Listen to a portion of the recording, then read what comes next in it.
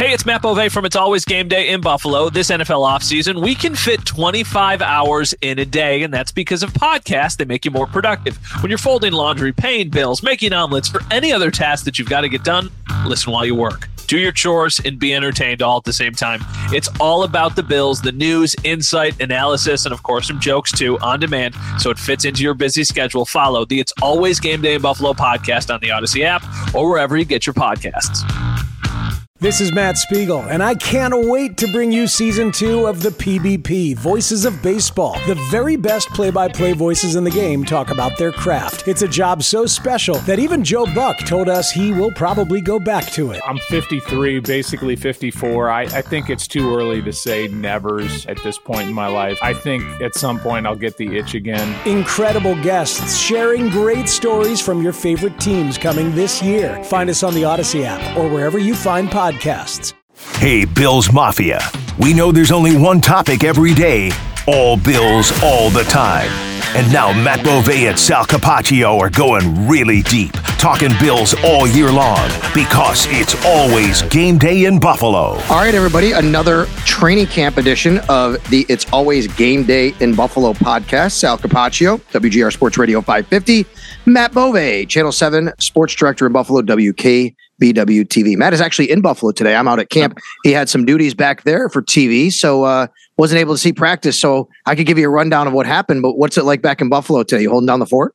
Yeah, it's weird because it's the first training camp practice I've missed up to this point. So I'm like frantically putting notifications on for a bunch of our colleagues that cover the team just to make sure that I don't miss anything. Mm-hmm. You really do have FOMO when you cover the team and you have to miss a day. And it happens here or there. I had an event that I had to help out with to MC, so I couldn't get out to practice. But I know that we've got a good crew there. My colleague Dom Tibbetts is out there. And, you can fill me in too. Nice and easy. It's a nice perk. Okay. I think I know what FOMO is. What's FOMO? Fear of missing out. Oh, no, I did not. I had no idea. Fear of missing out. I figured you'd tell me. I go, oh, yeah, I know that. I did not know that. Is that what the cool kids say, FOMO now? I don't even think it's like what the cool kids say. I think that Just was probably like a couple of years ago. Yeah, I think that's one of those times on this. Yeah, well, like it's probably now already dated, so you'll never need to know it again. I mean, my 8-year-old's calling me bruh and bra now. So, I mean, bra? Yeah, my 8-year-old. Like BRAH? Yeah, and bra. Like, what's up? Sup, brah? Yeah, that's my 8-year-old's doing that now. Like to mom and dad, by the way. Doesn't matter. Bra is apparently like unisex, right? Does not matter what gender. Like that's what my son is calling both of us. We're like, I don't know what's up with you, brah. Like, what's up, dude? Well, Max has like a really cool vibe. And based off of like all of the other little kids that he's hanging out with, whether he's playing baseball or lacrosse, that's probably what they call each other. They say it in their little like 8-year-old voice. They're like, hey, brah. So he's just using it on you guys. There's no doubt about it. We welcome you in. Of course, please subscribe. Apple iTunes, Spotify, Odyssey app, wherever you do it, man. Wherever you pod, we're here for you. The downloads and numbers are really starting to increase a lot because people want to get more Bills content. And that's why we're here. We're going to be keep doing this thing for you. We're going to be doing podcasts throughout camp and preseason. And then the regular season is going to come. And Matt and I are going to be doing it twice a week. We got reviews, previews, interviews. It's going to be super cool. Go ahead. Before you fill me in on what I missed for the Thursday practice, can you tell me how McAfee was? Because it was awesome to watch that. And I am a huge Pat McAfee fan. So when I saw that you were going to be on Pat McAfee, I was just really, really pumped. I basically coordinated my schedule around 1:30 yesterday afternoon so I could watch it live. And you did a great job. But how was it? That's an honor. I appreciate that. It was pretty amazing. It was surreal to even be asked to go on. I was literally doing the Extra Point show on WGR when a producer reached out to me. And I'm staring at my phone going, does he mean like the real Pat McAfee show? Like, I don't know if they really are asking me to go on there. And sure enough, I'm like, yeah, it's 1:30. They're live. I'm like, of course I'll go on. So I go home and I say to Yana, I'm going on the Pat McAfee show. She's like, what's that? She doesn't even know. And I'm like, let me explain to you about this show, how popular it is. And then I said, but you don't understand. Like, there's a different vibe on the show. You got to be a little different and match their energy. Yeah. Now, for me, Matt, and you're very similar to me. We're just high energy guys. Yeah. Right. We're positive. We're high energy. So that fits my element. There's no doubt. But then I'm like playing with they did it over FaceTime actually, which is kind of interesting on a platform like that. I'm playing with the setting and the surrounding. Like, how do I look? If I stand here and I go there. So I decided to stand up, brought the energy. It seemed like they really loved it. I've been in contact with them since. They all followed me on Twitter, which is pretty cool. I think they're going to have me back. I think the way they talked, which is really awesome.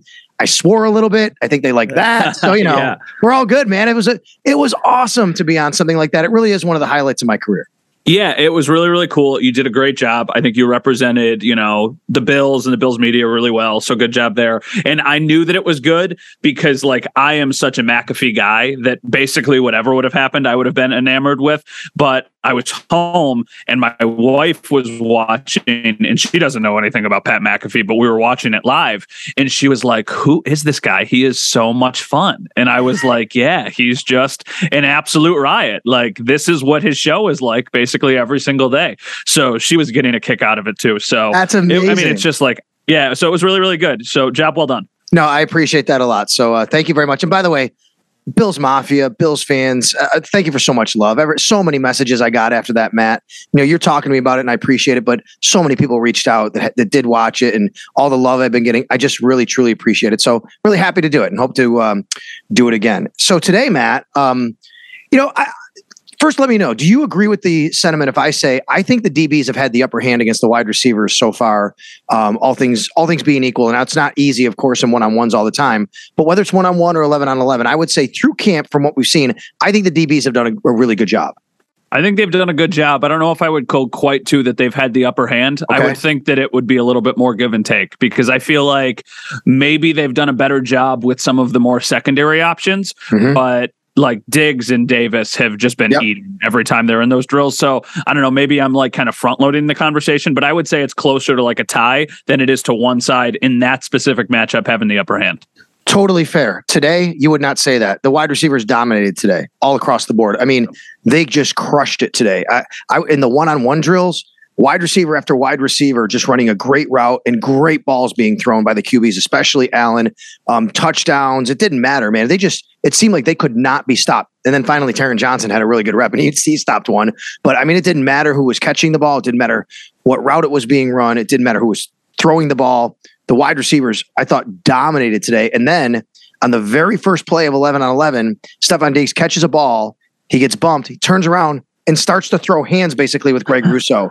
And you're like, oh my God, here we go again. That spilled over. And on the second play, and I don't know if these two things are related because maybe the offense got mad. On the second play, I would say, Matt, the best, prettiest pass I've seen out here in camp, all camp long, Josh Allen deep to Gabe Davis. Unbelievable floater down the sidelines, right over the head of Dane Jackson, and just before Damar Hamlin could get there. Yeah, I mean, I guess that's good to hear, because I would still say to this point, the defense as a whole has had an upper hand on the offense, but it's kind of one of those things where you're like, okay, how much weight are we going to put into this because of who is playing at offensive line? Correct me if I'm wrong, but I don't think up to this point they've had more than two of their starters on the line at the same time for any day of practice. We're still waiting on, like I said, I wasn't there Thursday. I'm assuming Spencer Brown probably wasn't out there taking team drills, right? Pretty much. That's correct. Yes. Okay. That is right. Yes. Yeah. And then you've got the other guys who are still missing. I know Ryan Bates is working back from his injury. I know Roger Saffold is still dealing with the ribs. So I know that it's going to eventually get back to more of a starting unit that we were, I guess, thinking we were going to see. The offense has been a little bit hit or miss. I don't think they've been able to stretch the field quite like they anticipate that they're going to be able to during training camp, just because the protection maybe hasn't been up to the level that they expect it to be. But I wouldn't take anything away from Davis or Diggs, because I think that even though Isaiah McKenzie has been kind of the sweetheart of training camp, I think those two guys, they're 1 and 2, Diggs and Davis, have looked awesome. I agree with that. I think McKenzie's had an awesome camp. I will tell you, I think today was a real good day for the offense that they needed in that passing regard, but you're 100% right about the offensive line. That'll bring us to, actually, I asked you, what do you want to talk about? You had a suggestion. I write the arrow up, arrow down column for WGR550.com after every game. And you said, how about we kind of do something like that? And so we can kind of do it however we want to phrase it. If it's arrow down, I would say the O-line right now, through these 2 weeks, I would give a down, but with the caveat that they haven't been very healthy. I mean, Matt, today, again, and look, I know Bills fans hate hearing this, but like Bobby Hart was at one of the starting guard spots today. Yeah, I know. They're using different people because they have to. And Obviously, there's opportunity there, but you need to get these guys back. Let's do it this way, and I agree with what you said. Let's start with the offense, and let's each do an arrow up, arrow down for the offense, and then we can take a quick break, and then we'll do it defensively. Does that work? For sure. And I want to say, for me, arrow up and arrow down might not just be how they've performed. It might be, I think this guy's behind because he's not getting an opportunity. That's fair. Just what I see from people. Before we do that, just on the offensive line and the injuries, are you concerned? Like, at what point are you going to be like, okay, they got it? Like, they haven't had these guys back. Deion Dawkins is back. We know that after missing a couple of days. And Mitch Morse. That's 2 of the 5. The others, Roger Saffold. We're assuming Ryan Bates, Roger Saffold, and Spencer Brown are the other starters. Bates did return today, but he didn't take 11-on-11 work. I would say I'm going to be concerned if they don't get any live reps in a preseason game, but up until that point, I don't think I'm going to be overly concerned. We'll see how it plays out. I'm one of those people who I don't think like Josh Allen needs to step on the field in the preseason. I don't think Diggs does. I don't think Von Miller does, anything like that. But with some of the new pieces that they've had on the offensive line, even though those guys have NFL experience, like Roger Saffold has played a bunch of games in this league, he probably doesn't need live reps to be able to just roll out and play week 1. I do think it's important from just like a chemistry standpoint to see kind of how they work as a cohesive unit. So I would like to see them together in a preseason game, even if they're not protecting for Josh Allen. But I'm not going to be overly concerned if, they miss a game, 2 games, because like at this point, I wouldn't expect any of those guys to be ready for the first game, maybe the second game if they come back soon. But for me, try and have them back in Charlotte for that 3rd preseason game, regardless of who's playing quarterback. Give them a couple different series just to kind of get out there, shake off some of the rust a little bit. And then I think they'll still be ready to go in time for the season. And just a couple of house cleaning items before we get to how we're going to do the arrow up, arrow down. Speaking of availability, Sean McDermott did tell us before Thursday's practice that Jordan Poyer should miss maybe a week or 2 is how he put it. He said days, maybe a week or 2. That's obviously great news. I think we all expect him now to be back before the season opener. But the one that is actually, I think now very interesting, Matt, Marquez Stevenson. This looks like weeks. I think if I remember what McDermott said, I think he used the term weeks. He used the word weeks. And that's not good for a guy fighting for a spot, obviously, at a pretty crowded position. No, it's not, especially for him. But I almost think it bails the Bills out again of having to make one of those decisions when it comes to constructing their 53-man roster, because they can either, give him an injury designation or put him on the practice squad.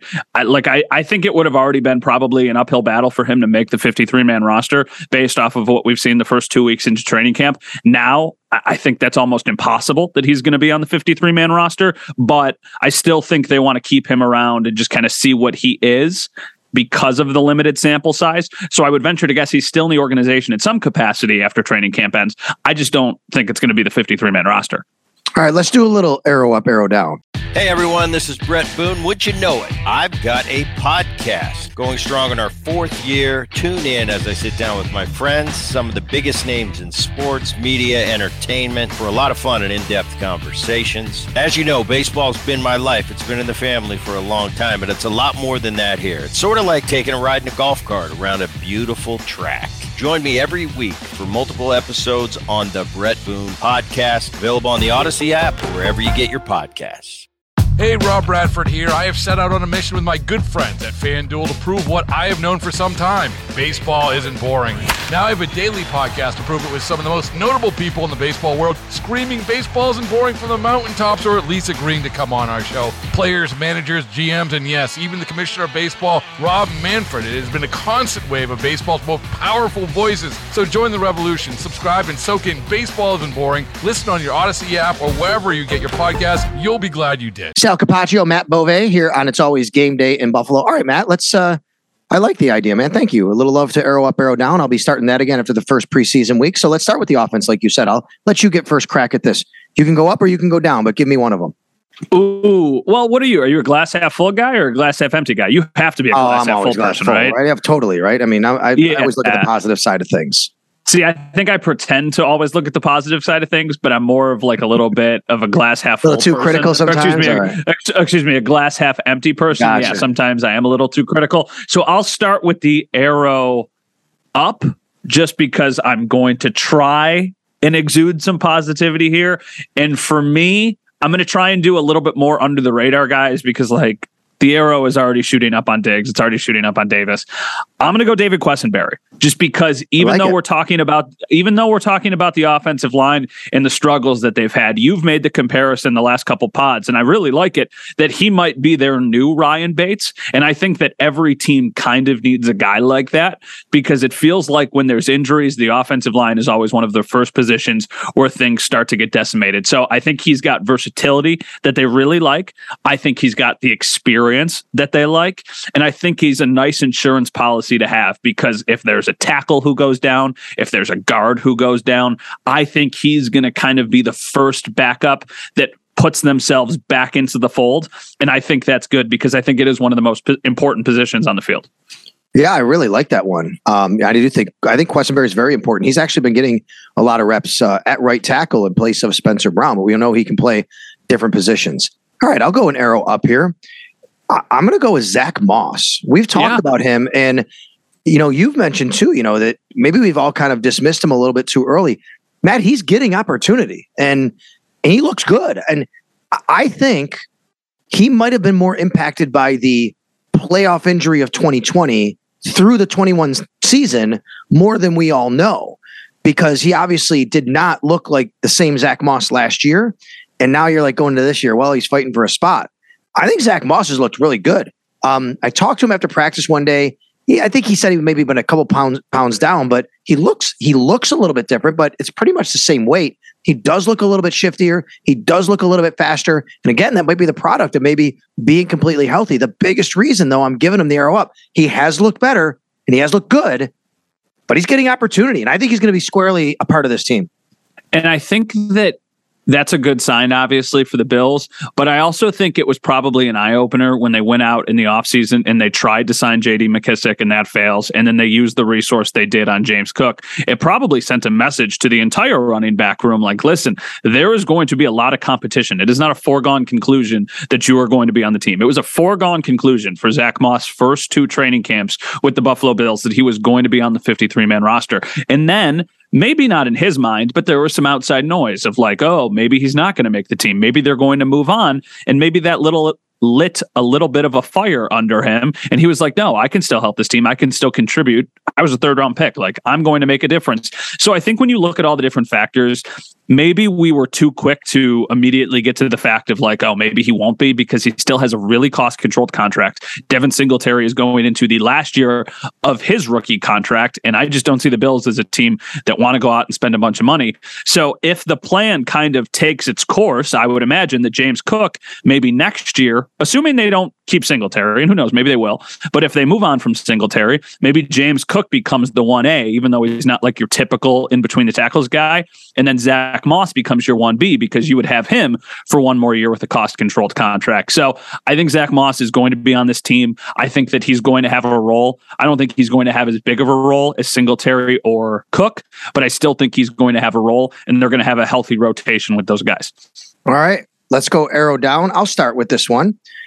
I'm going to go arrow down to any wide receiver not named Diggs, Davis, McKenzie, or Shakir. Yep. And the reason is, A, some just haven't been on the field. Crowder has missed way too much time. He's now back. Kumaro missed a bunch of time. He's now back. And honestly, like, I just haven't seen the flash from Tavon Austin I've wanted to see, that we all thought we'd see a little bit earlier in what we saw from camp. Now, that doesn't mean that he hasn't made his share of plays every once in a while, but remember the first week or so, Tavon Austin still looks really good. Going back to OTAs and minicamp, he looked really good. Now you have Marquez Stevenson on the shelf, of course. So really, those 4 guys, Diggs, Davis, McKenzie, and Shakir, they're the ones standing out. As crowded as that position group is, Matt, I'm going to need another guy or two to really kind of step up. Hodgins, actually, Isaiah Hodgins has flashed last couple of days, even today again. Yeah, I'm starting to get him a little bit more of a chance here because of what I'm saying. I need a couple of those guys to step up more. Yeah, I agree with you, especially on the Hodgins one, because I know when they drafted him, everybody was like, oh, this guy just makes every catch. And there were some really high expectations for him given where he was drafted. It almost felt like there was a little bit more buzz about Hodgins than there even was about Gabe Davis when they got the 2 of them. And it felt like Hodgins was kind of like the better value pick, and maybe there was a little bit of more uncertainty with Davis. So I do think I agree with that. I would have actually said Jamison Crowder specifically for my arrow down, but just for the sake of the conversation, I'm going to go with OJ Howard. Okay. And this is not like a big knock on OJ Howard. He is going to be on the 53-man roster. He's going to play a role on this team. I think when they signed OJ Howard, I was expecting maybe a little bit more of a complete tight end threat. And after watching him 2 weeks into camp, it still feels like there's a pretty big gap between Dawson Knox and him. And when they signed him, I was like, oh, it's an insurance policy for Dawson Knox if anything happens, because last year when their tight end got hurt, they really struggled to get into a groove. And now you've got that kind of built in, like, oh, if anything happens to Dawson, at least we've got Howard. I thought they would run more 2 tight end sets this year. Maybe they still will. He just doesn't have the same jump that Knox does. And maybe that says more about Knox than it even says about Howard. But I think that it's a pretty clearly defined. Dawson Knox is one. Then there's a huge gap. Then it's OJ Howard. And actually, to me, has had a fairly decent camp. I kind of think that he's like firmly on the roster bubble. If he doesn't make the team, I'd expect him to be on the practice squad. But for me, I'll say OJ Howard just because maybe my expectations were a little bit. All right, let's go to the defensive side, and I'll let you start again. You want to go arrow up, and we'll do it the same way? Yeah, I'll go arrow up on the defensive side. My pick is going to be 3rd round pick, Terrell Bernard. He has been awesome. Like, so good. Right. And he keeps flashing. He keeps making the splash plays that we always talk about with the linebackers. And it honestly has me thinking more about the future than it has me thinking short term. Like, I think he is a nice piece as a depth player, but I really don't see situations when he gets on the field on the defense unless somebody gets hurt, because he's not going to play like the AJ Klein role where you come in and if you're trying to get big, you put him out on the field. I really don't see that, but it makes me wonder, do they feel comfortable going with Terrell Bernard and Matt Milano in the future? Or do they feel comfortable re-signing Tremaine Edmonds and parting ways with Matt Milano? And this is a very preliminary conversation, but Terrell Bernard has been good. We'll wait and see until there's actual games. But that dude at Baylor just made plays. Like, he was just one of those guys. He's undersized, but he made plays. And with the new way the NFL is going, speedy, fast line. Like, look at Matt Milano. I think Matt Milano is one of the most underrated players on this team. Agreed. And they've got a very similar kind of like body type, build, vibe, the way they play the game. So I think for right now, Terrell Bernard is going to be more of a depth piece. But I think in the future, as the salary cap becomes more complicated for this team, I wouldn't be surprised if he plays a bigger role on the defense in a few years. I love it. I've talked a lot about him on WGR.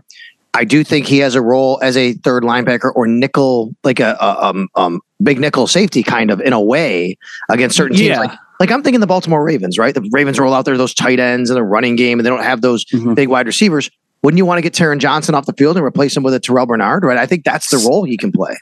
See, I know what you're saying, but I feel like in that situation, it would probably still lean towards Siran Neal because he might be a little faster than Terrell Bernard, and he maybe fits more of like that specific role. But he's like the first guy that I think of. I'm like, oh, maybe you bring Terrell Bernard out there because he's got so much position flexibility. But I think like they did with the bigger tight ends or with the big running backs, and they'd put Siran out there, I still think that that's probably going to be the case. I'm glad you brought up Siran Neal. He is actually my arrow up right here, and to talk about him because he's done a really good job. I was going to say Ed Oliver, but he's kind of in that, like, we all know Ed Oliver's really good. He's actually had a really good camp. I want to just throw that out there, but I've been very impressed with Siran Neal. And Matt, I talked to him a little bit after practice today about how impressed I've been with him and asking him about his coverage ability and the fact that he's getting more opportunity. He told me he worked out with Ray Buchanan in the offseason down in Atlanta, actually, to work on a lot of his coverage ability and, you know, his hands and his hips and all that kind of stuff. It's showing. I think that if Tre'Davious White, you know, either A, isn't on the field September 8th against the Rams, or isn't completely healthy, whereas they're backing off on him through whatever part of the season, to have a guy like Siran Neal that might be available to contribute at corner, along with obviously Kyer Elam and Dane Jackson, I think would be such a benefit for this team. And I really have been impressed with how he's covered. He's not known for it. Got the contract extension in the offseason. That's for special teams play. But I'm going to go with Siran Neal as my arrow up. Yeah, and I think he's one of those guys that we keep always talking about position versatility, and he really does have it to like a completely different level. And I think that he is such an important piece. Even though he's more of a depth player, he can do a little bit of everything. If he needs to line up out wide, he can. It's not his first spot, and he probably wouldn't be outstanding at it, but you could at least line him up outside if you had to. If you want him to play big nickel, he can do that. If something happens to Taryn, if they want to try and get a little bit bigger, they throw him on the field. And he's obviously a special teams ace. So I think Siran Neal is one of those like under the radar players that if you're not in Buffalo or not a Bills fan, you probably have no familiarity with whatsoever, but he does play an important role. And I think that's why they were so eager to keep him here for a long-term contract. All right. Arrow down for the defense is actually hard. I think the defense is this camp. I've been thinking about it. I'm sitting here thinking about it. I'm like, okay, I knew who I wanted to do for the first three. And then I get to this one and I'm like, ooh, this is a little bit trickier. Now, look, again, I do not want Bills Mafia to panic when I say this. I think I might want to give it to Kaiir Elam because I still think he's got a learning curve here. He's been a little grabby, as we've talked about, things like that. But I think he's won his share. And it's so tough. He's going against Davis and he's going against Diggs, right? So maybe he'll listen to this and light a fire under him because I think maybe coming out here, I'm like, okay, first round pick, all these accolades at Florida. Like I'm expecting some more picks and things like that. Maybe my expectations are too high for him. Again, I want to make it clear. I do not think he's struggled. I don't think he's had a bad camp. I think there's been times though, where I've wanted to see him maybe be better than he's been. And I think he's learning and he's getting there. But right now I'm going to put him on this list because I think the defense as a whole has been so good. That's the only thing I can really nitpick about. Yeah, I agree with you there. He would have probably been my first choice. I'm going to go, and like, we're really being nitpicky here. I'm going to go Boogie Basham. And the only reason I'm going to go Boogie Basham is because I have him in a group with Greg Rousseau and AJ Epinesa. And to me, those are kind of like the three young pass rushers who I think really needed to make a step. And I think before training camp, Boogie Basham was trending in the right direction. And he still is. Like the sample size is small. I've seen more splash plays, though, from Epinesa and Rousseau than I have from Boogie up to this point, and he's even made a couple splash plays. So just by comparison to his peers, I'd say maybe he has been he's probably been pretty consistent, but he hasn't maybe made those same explosive plays that the other guys had. And that's not a knock on him because he is going to play a big role for this defense. This is another guy, like he's going to be on the 53-man roster. He's going to get snaps and he's going to be featured and utilized. Up to this point, though, and this is almost more of an indictment on Epinesa. Epinesa has made a lot of plays. Like he is getting into the backfield, generating pressure, getting what would be sacks. They can't obviously sack the quarterback at this point. So I think those guys trending in the right direction. Basham kind of staying level. Water always finds its level. Maybe not jumping off the page like the other two. Somebody asked me at practice today, one of the fans, do you think AJ Epinesa could be a surprise cut? And I was like, I don't think so. Like, not the way he's playing. I mean, they might have to, choose between him and Shaq or whatever. But I think at this point, there's no reason they can't keep 5 defensive ends. And that includes Boogie, by the way. I don't think Boogie would be on that list. I think Boogie's on this team as a second-round pick from a year ago. Yeah, I agree. I think that it's pretty safe to say that it's going to be Von Miller, Greg Rousseau, Boogie Basham, AJ Epinesa, and I think Shaq Lawson. Like, I think all 5 of those guys are going to make the team. All right, that's Arrow Up, Arrow Down. You can actually read Arrow Up, Arrow Down after the Bills games that I post at WGR550.com. All right, before we get to some fan questions, we have some really good ones that came in on this episode. At Sal Sports, at Matt_Bove on Twitter. You can find us there. You can tweet us questions, things like that. We usually tell you when we're recording, and we try to pick some questions that are relative to the time period that we're doing it, or just some randomly cool ones. Before I do that, where do I send the check for you helping me to get out of the bunker on golf courses? I'm so glad you brought that up. I forgot about that until this very moment. You know what? You don't have to send me a check. I was going to say you can just buy me dinner, but you really don't need to do that either because, the Bills are feeding us out at training camp. So you know what? You don't owe me anything, Sal. I'm glad I could help. For those of you listening, I gave Sal like a 3-minute bunker lesson when we were out golfing in Rochester, and there was a drastic difference in literally those 3 minutes of his shots out of the sand. So I'm glad I could help out. Yeah. And honestly, and I went again and I played again and I had 2 out of the bunker that were really nice shots. And I said to the people I was playing with, those are Matt Bove specials. I said that. Yeah. Those are Matt Bove. I said, he helped me. Now look, I I've always kind of known the process of getting out of the bunker. The issue was always, I didn't realize I was not opening my club face enough. I didn't know you had to be kind of flat. Like I knew the process, where to hit it, hit the sand, how to put your feet. It was really kind of the technique of holding the club. Yeah, the simplest way that I can ever explain it to anybody, and I'm sorry if you're not a golfer, but imagine the ball is in the sand, draw an imaginary line like an inch and a half behind the ball, open up the club face about as much as you can, hit where that line is behind the ball, and then just keep your head down and don't decelerate. Like you are hitting behind the sand, and the bounce of your club is going to get the ball out of the sand. And honestly, if you get comfortable out of the sand, I would rather be in a greenside bunker than I would be in like a buried lie in the rough every single time. So I know sand scares away a lot of people. Yep. Once you get relatively comfortable in it, it's really actually not that bad because you're just swinging as hard as you can and hitting behind the ball.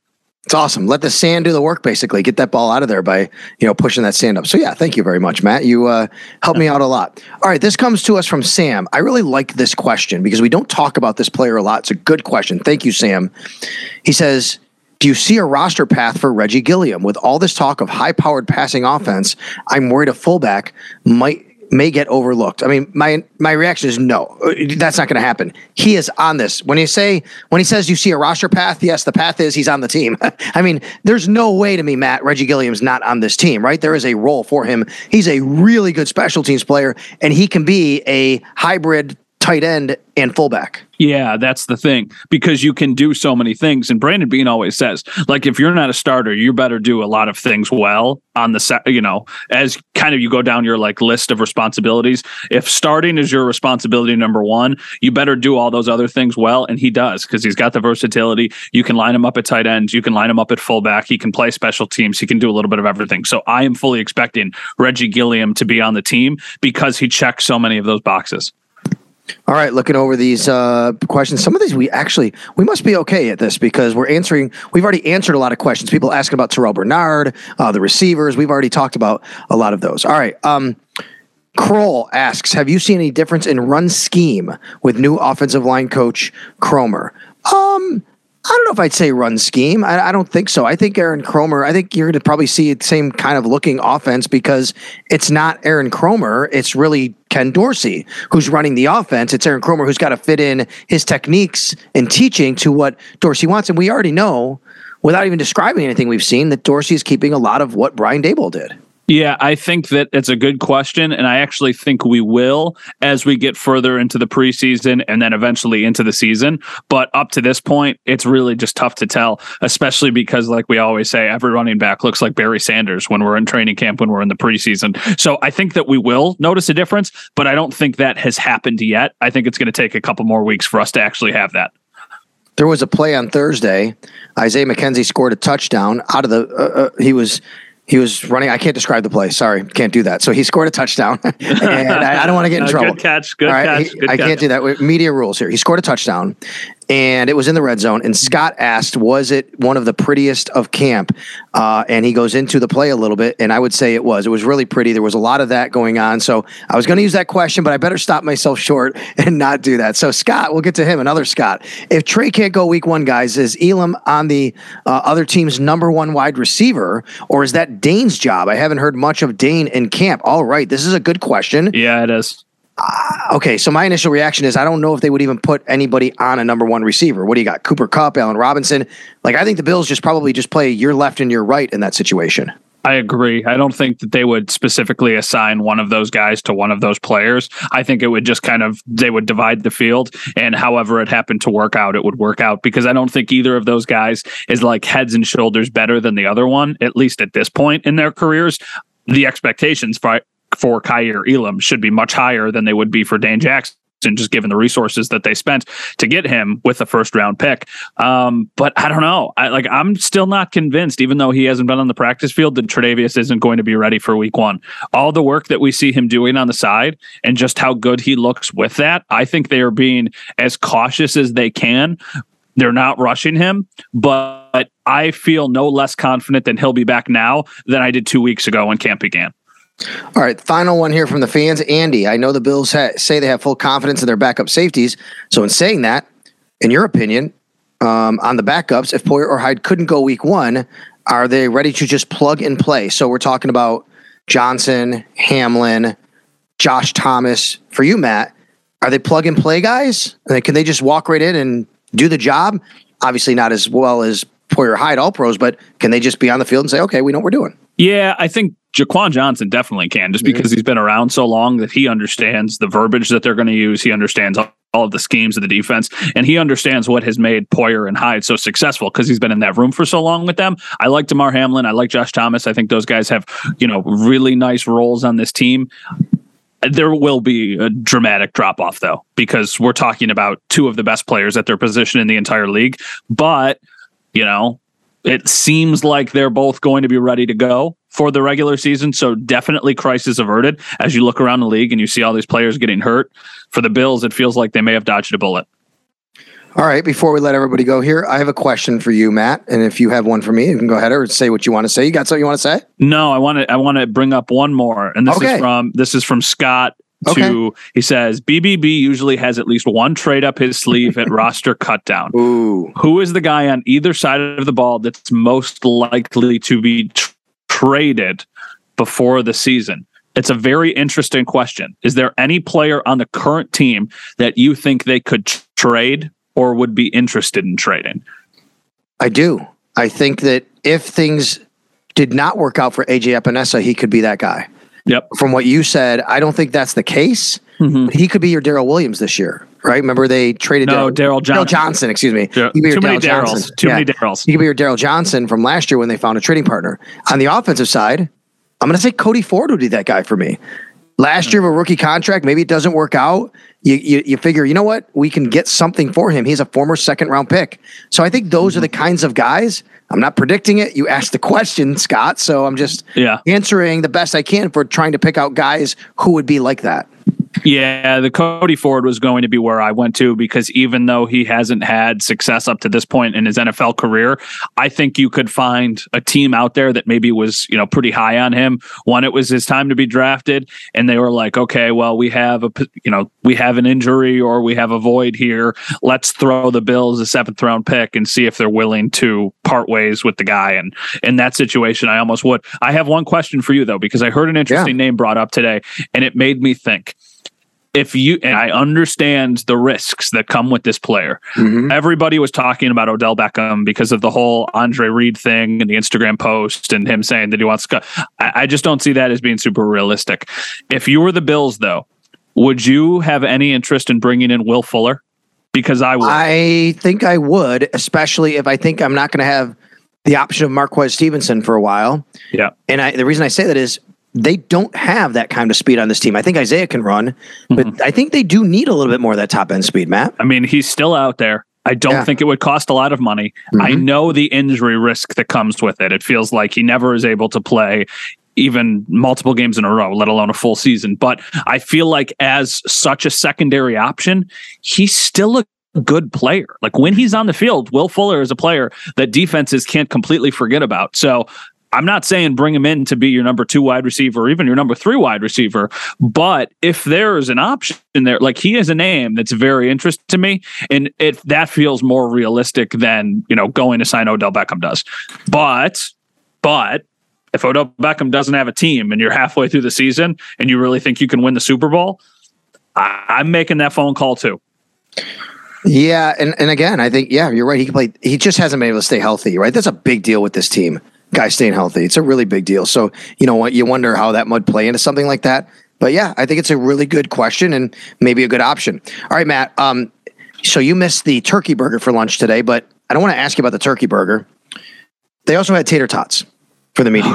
Okay. So when you look at the menu and they say you can have tots, rings, or fries, which one you going for? That's a great question, Sal. That is a great question. That's the best question that I've heard in a while. Okay. I'm always fries first. Almost. Dude, me too. Yes. Almost. I'm always. A fries guy. Yes. I would take regular fries, curly fries, steak fries, all of those ones before I would get to onion rings or tater tots. I feel like there's like a time and a place for both tater tots and onion rings, but if given the option, 90% of the time I'm going to go French fries. Me too. Now, If there's no fries and it's just tots or rings, what's second? What's your second place there? For me, it would be tots. I think I go rings. I had rings the other day. I think I'm more into rings, but I do like tots. Like all that. You can't go wrong with any of the three, right? But I think I would go onion rings over tater tots. Yeah, I think I'm not a huge onion guy. Like it's hard to not like onions. That's a big part of it, right? I'm not a huge onion guy, so like it's hard to not like onions when they're deep fried and delicious like they are in onion ring form. But I think like extra crisp. I don't like the thing about tater tots is like a bad tater tot can kind of be bad. A really good tater tot, like the really crunchy ones, like I don't want the mushy consistency. I want really crisp, crunchy tater tots, and I don't think people do them well, or maybe they're not done as well as I would like at most places, and that's why I don't get them. All right. Well, Matt, remind everybody where they can get all your coverage, because I know some listeners may be just coming aboard. In fact, one of our questions was, what is the podcast called? So apparently people are just getting this, and it's called It's Always Game Day in Buffalo, and you can get it wherever you pod. So where can you find Matt Bove? You can find Matt Bove on Channel 7 basically every day of the week, and online at WKBW.com. On social media, Matt_Bove. We appreciate anybody who's watching, anybody who's tuning in, and of course, anybody who's listening to the podcast, because even Sal and I, we've been in Rochester for a couple weeks now, and we've had just people come up to us and be like, hey, love listening to the pod. Keep up the great work. And that's always fun to hear. Like it's always exciting. We enjoy doing this, but it is also nice to see that it's well received. So thank you to those of you who have been listening. And if it's your first time listening, welcome aboard. And we hope you can join us for more episodes in the future. Okay. Yep. And we definitely appreciate you listening here to It's Always Game Day in Buffalo. By the way, I did meet Dom Tibbetts out at camp today. Very nice young man. And you can watch him on Channel 7 as well. You can catch me on WGR Sports Radio 550. And of course, the Extra Point Show, and you can hear me out here at camp with Howard and Jeremy and what we got going on. So we appreciate you listening to It's Always Game Day in Buffalo. Till the next time, for Matt Bove, I'm Sal Capaccio.